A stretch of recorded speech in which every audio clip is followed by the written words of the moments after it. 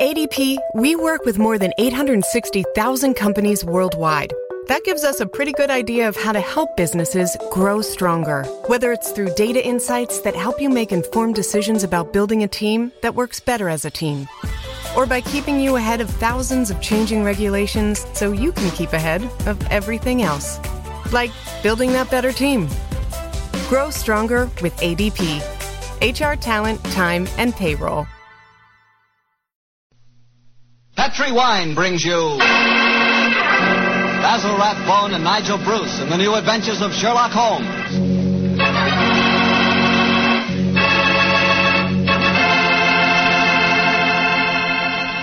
The Petri family, the family that took time to bring you good wine, invite you to listen to Dr. Watson tell us another exciting adventure he shared with his good friend, that master detective, Sherlock Holmes. And I'd like to tell you about my favorite time of day. It's just before dinner. You know, when the family's all sitting around in the living room and wonderful things are cooking in the kitchen? That's for me. And boy, that's the time for a glass of sherry. Because Petri California sherry really makes waiting for dinner a pleasure. That Petri sherry is the perfect before-dinner wine. Just look at its beautiful amber color. And then taste that wonderful Petri sherry. What a flavor. Petri sherry has a rich, nutty flavor that's right from the heart of sun-ripened grapes. And if you like your sherry dry, not sweet, you'll want to get Petri Pale Dry Sherry. Or better yet, taste them both. Don't buy one, buy two. Those letters P-E-T-R-I on the label are the personal assurance of the Petri family that Petri sherry is truly good wine.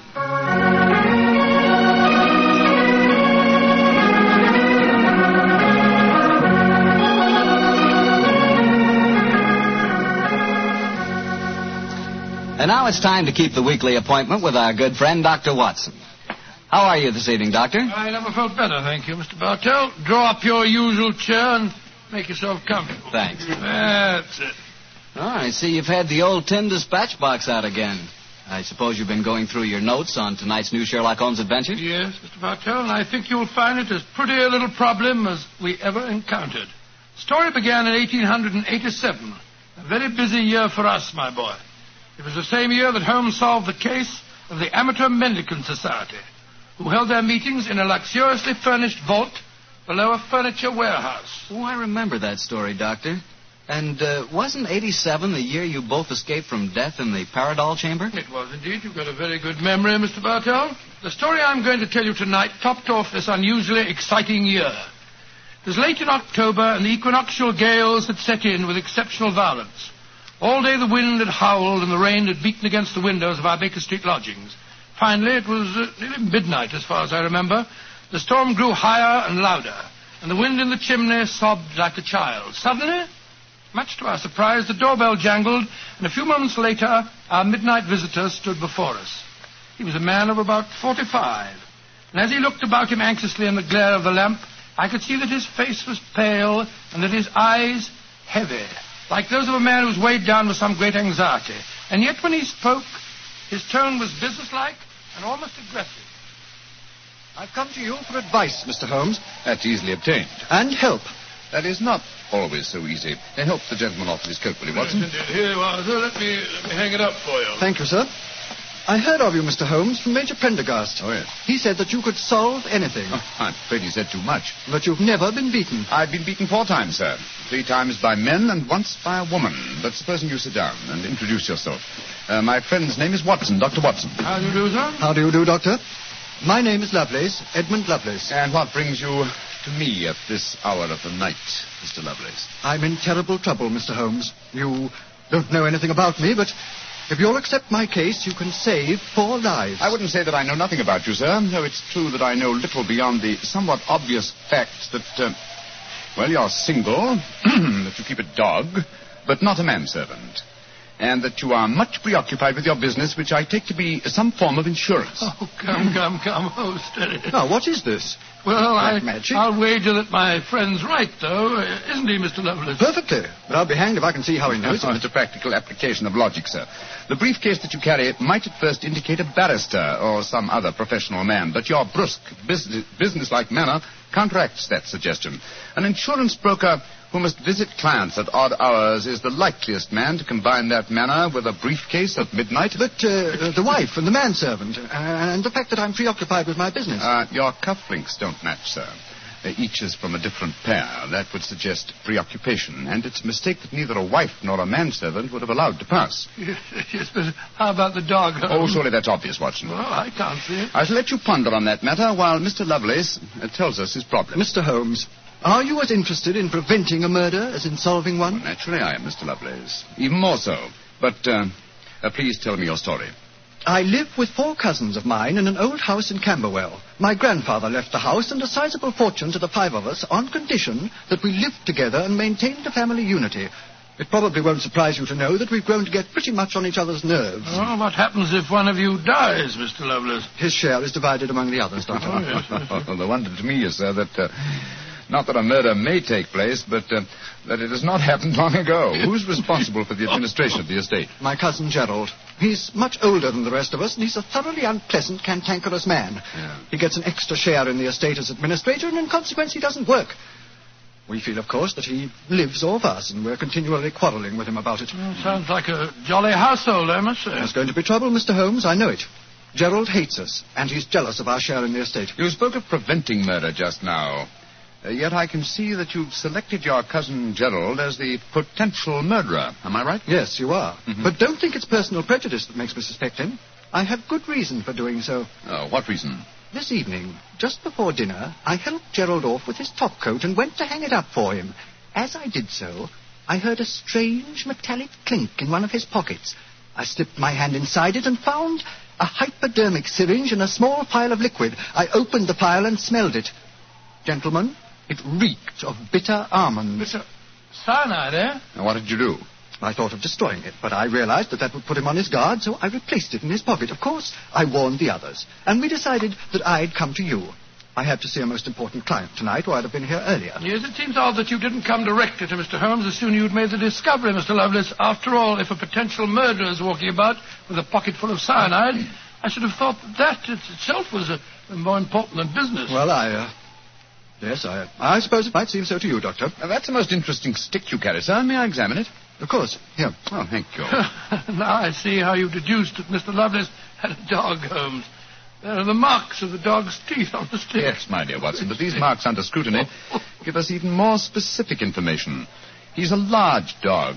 You've had him for some years, Mr. Lovelace, and he's now old and feeble. Well, you're perfectly right, but I'll be hanged if I can see how you can tell that from looking at a walking stick. This stick is covered with teeth marks, therefore it has been carried many times by the dog. Now, it's a heavy stick, so only a large dog could have carried it. And the teeth marks also indicate a large jaw. The older marks are deep sunk. Look here. The fresh ones, where the wood is not yet darkened, are shallow. Yes, it's obvious that the jaws are losing their strength. That's very clever of you, Mr. Holmes, but I don't see what it has to do with the case in hand. Oh, neither do I, Holmes, I must confess. No, surely it tells us that your story, Mr. Lovelace, may bear a less terrifying implication than you think. On the other hand, its implication may be even more terrifying. Though it's late at night, I feel that any further delay in this matter would be extremely dangerous. I suggest that we get a cab and come to your house in Camberwell at once.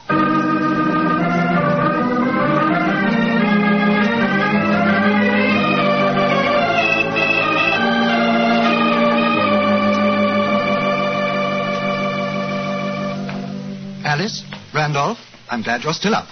I was able to persuade Mr. Sherlock Holmes and Dr. Watson to come back with me. Gentlemen, this is my cousin, Alice Harley. How do you do? How do you do, Miss Harley? How do you do? And my cousin, Randolph Lovelace. How do you do? How do you do, sir? How do you do, Mr. I've Lovelace? told him about the whole business, Randolph, so we can all speak perfectly freely. Let's begin by sitting down, shall we? Randolph and I have just finished a little cold supper. We've been to the theater tonight.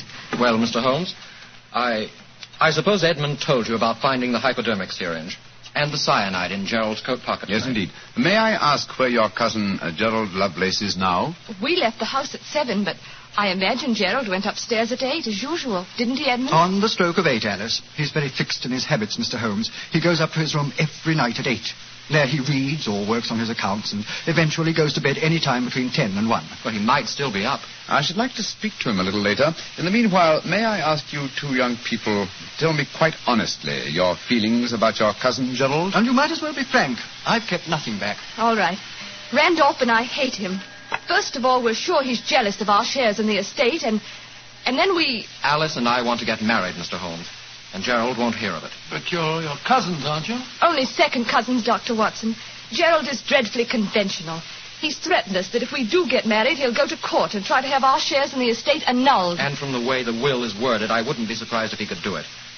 So you can see why we have no great love for him, and why we're afraid of him. Well, he sounds an extremely unpleasant person to me. You mentioned there were 5 cousins in the house. 3 of you were here. Mr. Gerald Lovelace is upstairs. Who and where is the 5th cousin? The 5th cousin is my brother, Gilly. He's something of a tragedy, I'm afraid. You see, Gilly's 20, but he never developed mentally beyond the age of 8. He had a bad fall in the hunting field when he was a kid.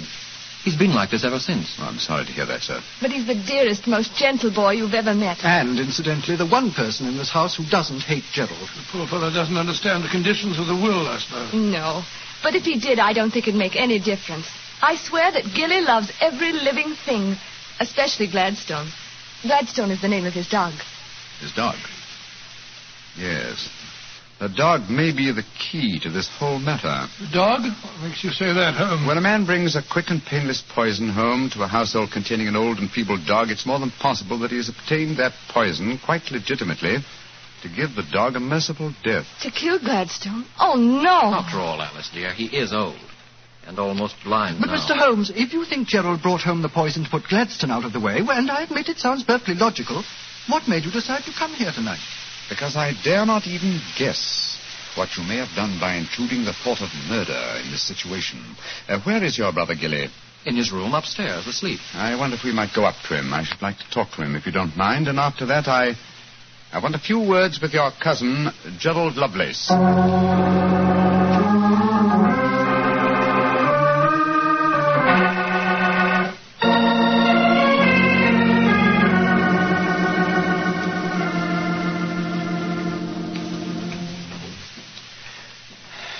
He's asleep, Mr. Holmes. Yes, with a dog in his arm. I'm afraid we'll have to waken him. Gilly? Gilly? That's all right, Gladstone. We're not going to hurt him. Gilly? Who is it? Oh, hello, Alice. Who are these men? They've come to take Gladstone away. No, Gilly, we haven't. Oh, of course not, Gilly. We've just come to admire him. Your brother's been telling us what a fine dog he is. Oh, that's different. Isn't he beautiful? I just had such a wonderful dream about him. Such a wonderful dream. What was it, Gilly? Well, he was all young again. Just a puppy. He was chasing a rabbit across a cliff top. And I was running with him. Oh, Gladstone looked so beautiful. Didn't you, old boy? Of course you did. And you know, the rabbit went down a hole, and Gladstone went down after him. And I went down after Gladstone. And we all had tea with the rabbits. Oh, it was so funny. They all had little green hats on. Hats with feathers. I wanted Gladstone to try one on, but he wouldn't. So sleepy. Come on, Gladstone. Let's go back to the tea party. Okay. His world may be a great deal more pleasant than ours, Watson. That's what I'd like to think, Mr. Holmes. Now I'd like to have a few words with your cousin Gerald. His room's at the end of this corridor. I'm afraid Gilly wasn't much help to you, Mr. Holmes. On the contrary, young lady, he told me exactly what I wanted to know. Here we are. This is Gerald's room. There's no light under the door. He must have gone to sleep. I'm afraid we must waken him, too. Must be a heavy sleeper. But he isn't. He's a remarkably light one. Come on, let's go in. Strike a match, will you, old fellow? Sure. The gas mantle's at the head of his bed, Dr. Watson. Yeah. Well, he's lying on the outside of his bed. He must be... There's blood on the pillow. Great Scott, Holmes. The back of his skull smashed in. He's been murdered. Oh, no. Horrible. Yes, Watson, but not by the blows on his head. Look here on the table by his bed. A hypodermic syringe and a broken file. Yes, a broken file. Reeking of bitter almonds. Poor devil. Well, I won't pretend I liked him. But what a ghastly way to die. All they that take the sword shall perish with the sword. So the scriptures say, Mr. Lovelace. The very suspicion of the killing has brought murder to pass. Well, it's too late to prevent it. Our job now is to find the killer and see that he's brought to justice.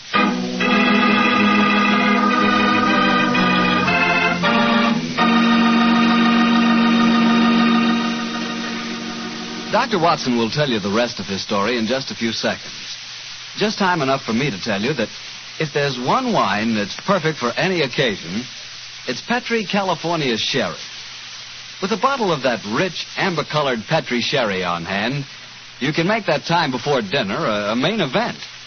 And Petri Sherry is the perfect answer to the question of what to serve when company comes. Serve Petri Sherry alone and let its full, wonderful flavor speak for itself, or serve Petri Sherry with hors d'oeuvres or party sandwiches. And remember, you can serve Petri Sherry proudly, because Petri is the proudest name in the history of American wine. Well, Dr. Watson, so you found Gerald Lovelace dead in one of the bedrooms of the house in Camberwell. What did you do? Send for the police? Not at once, Mr. Bartell. Sherlock Holmes persuaded the remainder of the household to give him the opportunity of examining the scene of the crime carefully before the police were sent for. And so, a few minutes before 1 o'clock that October night, Holmes and I stood alone in the room of death. Turn the gas a little higher, will you, old chap? There you are.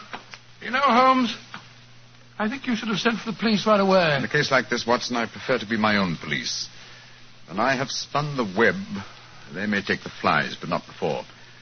What are the results of your medical examination, old chap? Well, it's exactly as you reconstructed it, Holmes. He was first beaten on the head with that poker lying on the floor.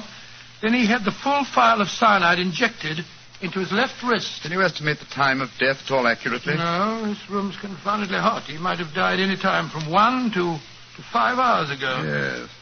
It's now 1 o'clock, and we know that he was alive at 8. Mr. Edmund Lovelace saw him leave for his room at that hour. Yes, if he was telling the truth. One thing we do know for a fact is that this man was murdered at the exact moment he was going to bed. He's wearing his nightgown and nightcap, but his bed has not been slept in. Well, isn't it possible that the murderer might have killed him shortly after 8 and then dressed him in his night clothes to confuse us? No, my dear chap. You will notice that the hypodermic needle passed through the sleeve of his nightshirt. Here. Also, the nightcap is crushed and bloodstained from the blows of the poker. No, Gerald Lovelace had prepared for bed. Yes. With a glass of water on the night table and the prayer book and the watch. Yes. Signs of a prosperous and meticulous man. Mm-hmm. Very fine gold watch and in excellent condition. Aha. There's the answer, Watson. What do you mean, there's the answer, Watson? I just wound this watch 1 turn, and then it was fully wound. That provides us with a time schedule for our murder. Come on. We'll send a servant for the police, and while they're on the way, if you'll call everyone together, I should like to put a few more questions to this family.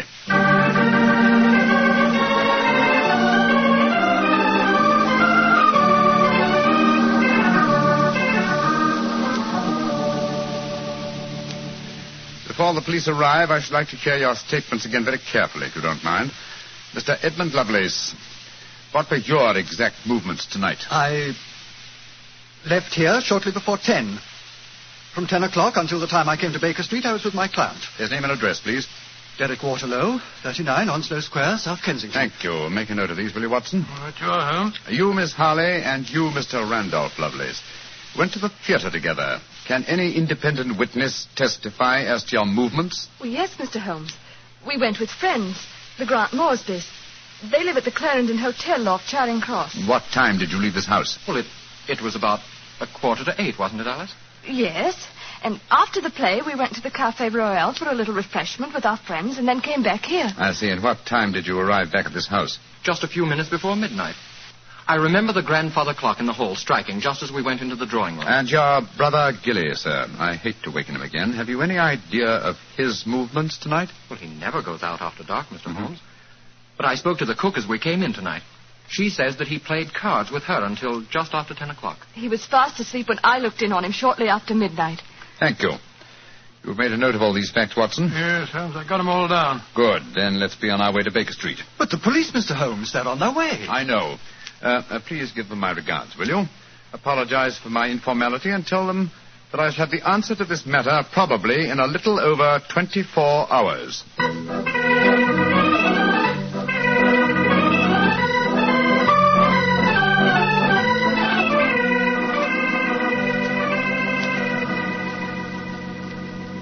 Holmes, here it is well after midnight.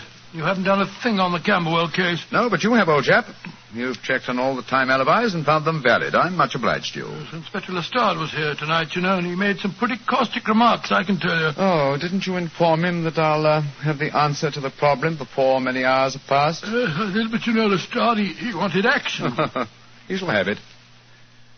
Is the watch still running? Yes, there's another thing. What'll Lestrade say when he finds that you took the dead man's watch? I've no idea. Oh, why did you take it anywhere? You sound sleepy, old chap. Yes, I am confoundedly sleepy. Well, why don't you go to bed? What are you going to do? Continue my vigil with my pipe and the watch of a dead man.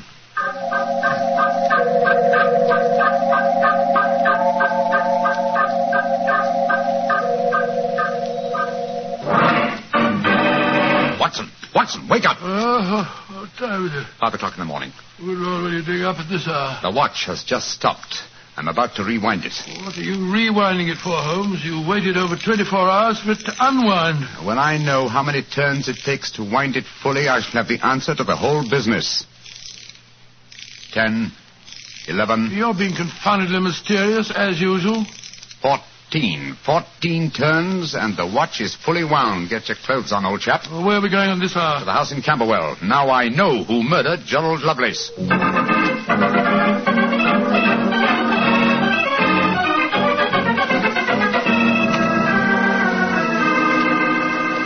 Mr. Edmund Lovelace, I'm glad you let us in. Please take us up to your young cousin's room at once. Really? What do you want with him? I'll explain in a moment. Please take us up to him. Oh, of course, but what brings you here at this hour of the morning? Mr. Holmes knows who murdered your cousin. Well, I'm glad to hear it. It's more than the police seem to know. They were here half the night cross-examining us. Here we are. I don't think we'll bother to knock.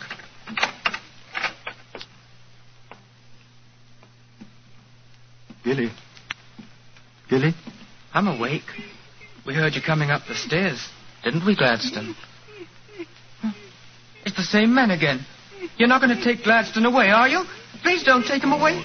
Don't worry, Gilly. We're not going to touch him. Oh, that's all right, then. Oh, Gilly. Yes? You really love that dog, don't you? Of course I do. More than anything or anybody. I believe you'd even kill a man who tried to hurt Gladstone. Wouldn't you? Oh, yes, sir. I would. Gilly! No. Great Scott. Gilly, I don't think you'd really kill a man. I don't think you could. Couldn't I, though? How would you kill him? I'd hit him first. I'd take a poker and hit him on the head so he couldn't fight back. And then I'd take the nasty needle he told me he was going to stick in Gladstone, and I'd fill it full of that water he showed me, and I'd stick it in him. That's what I'd do. Then he'd be dead. And he couldn't hurt my Gladstone anymore. Not ever. Let's leave him, shall we? Goodbye, Gilly. Pleasant dreams. Goodbye, sir. Good old Gladstone. You satisfied, sir? Yes. Poor Gilly. There's no doubt about it, of course. Well, can there be no one who described the murder to him, and yet he's just given an exact description of its method? What will happen to him? They won't try him. No. A little pressure in the right places, and he'll be released to a private nursing home. I'll do everything I can, Mr. Lovelace. Thank you, Mr. Holmes. Thank you very much.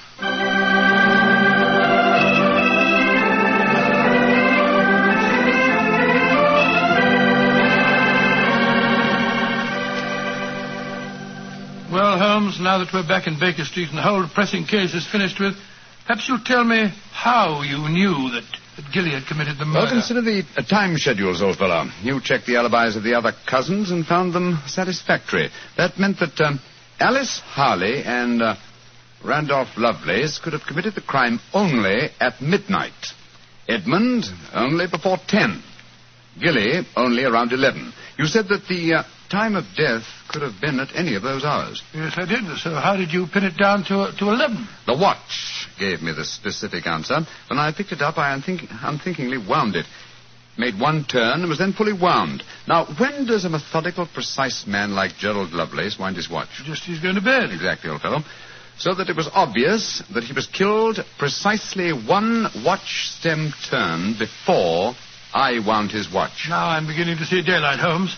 So you let the watch run down? That's what I did. It took 28 hours, from 1 o'clock the night before last until 5 this morning. Now, how many turns did it take to rewind it? 14, wasn't it? That's right.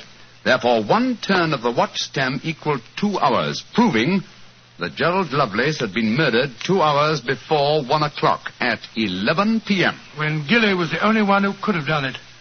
You know, Holmes, I still find it hard to believe that boy was capable of such a ghastly crime. He seemed so gentle. Oh, he is. Except when his beloved dog's life was at stake, probably out of some mistaken notion of kindness. Gerald Lovelace warned the boy of his intentions regarding the dog. It's a sad business, Watson, a sad business. I hate to think of that boy spending the rest of his life in a mental home. I have one prayer for his future. What's that, Holmes? The dog Gladstone can't live very long. I pray that Gilly does not long outlive him.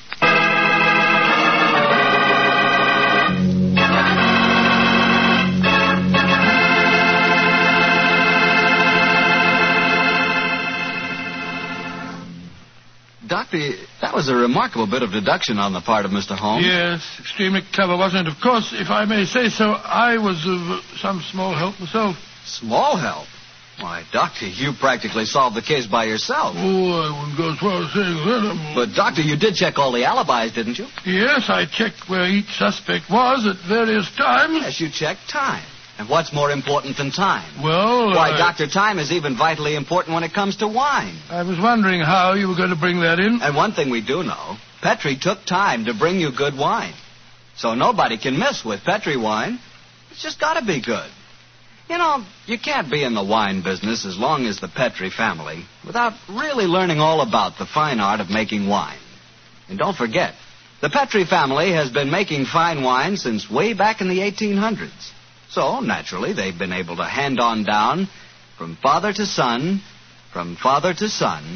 the result of generations of experience at turning luscious, sun-ripened grapes into fragrant, delicious wine.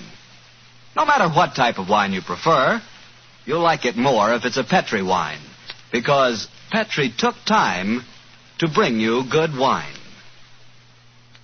Well, Dr. Watson, what new Sherlock Holmes story do you plan to tell us next week? Well, now, next week, Mr. Bartell, I'm going to tell you a most unusual adventure that Holmes and I had when we were attending a performance at the Opera House in Rome. It concerns a famous singer who lost her voice, an understudy who was nearly lynched, and a murder that baffled the police. I call it The Adventure of the Terrifying Cat. Well, that's a story we've got to hear. Thank you, Mr. Bartell. And before you go, I want to talk to our friends about their war bonds. You know, during the war, the best investment we could find was the United States war bond. And for my money, they're still a great investment.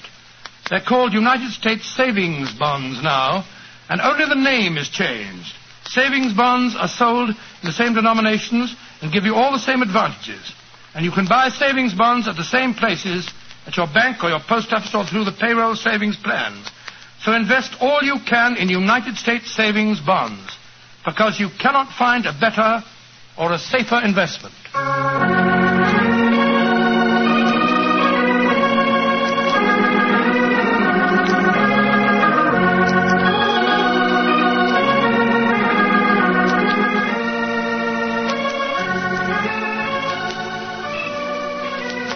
Tonight's Sherlock Holmes adventure was written by Dennis Green and Anthony Boucher and was suggested by an incident in the Sir Arthur Conan Doyle story, The 5 Orange Pips.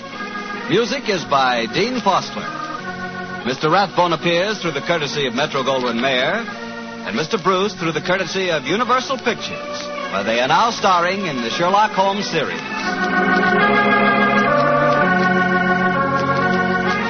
The Petrie Wine Company of San Francisco, California, invites you to tune in again next week, same time, same station. Sherlock Holmes comes to you from our Hollywood studios.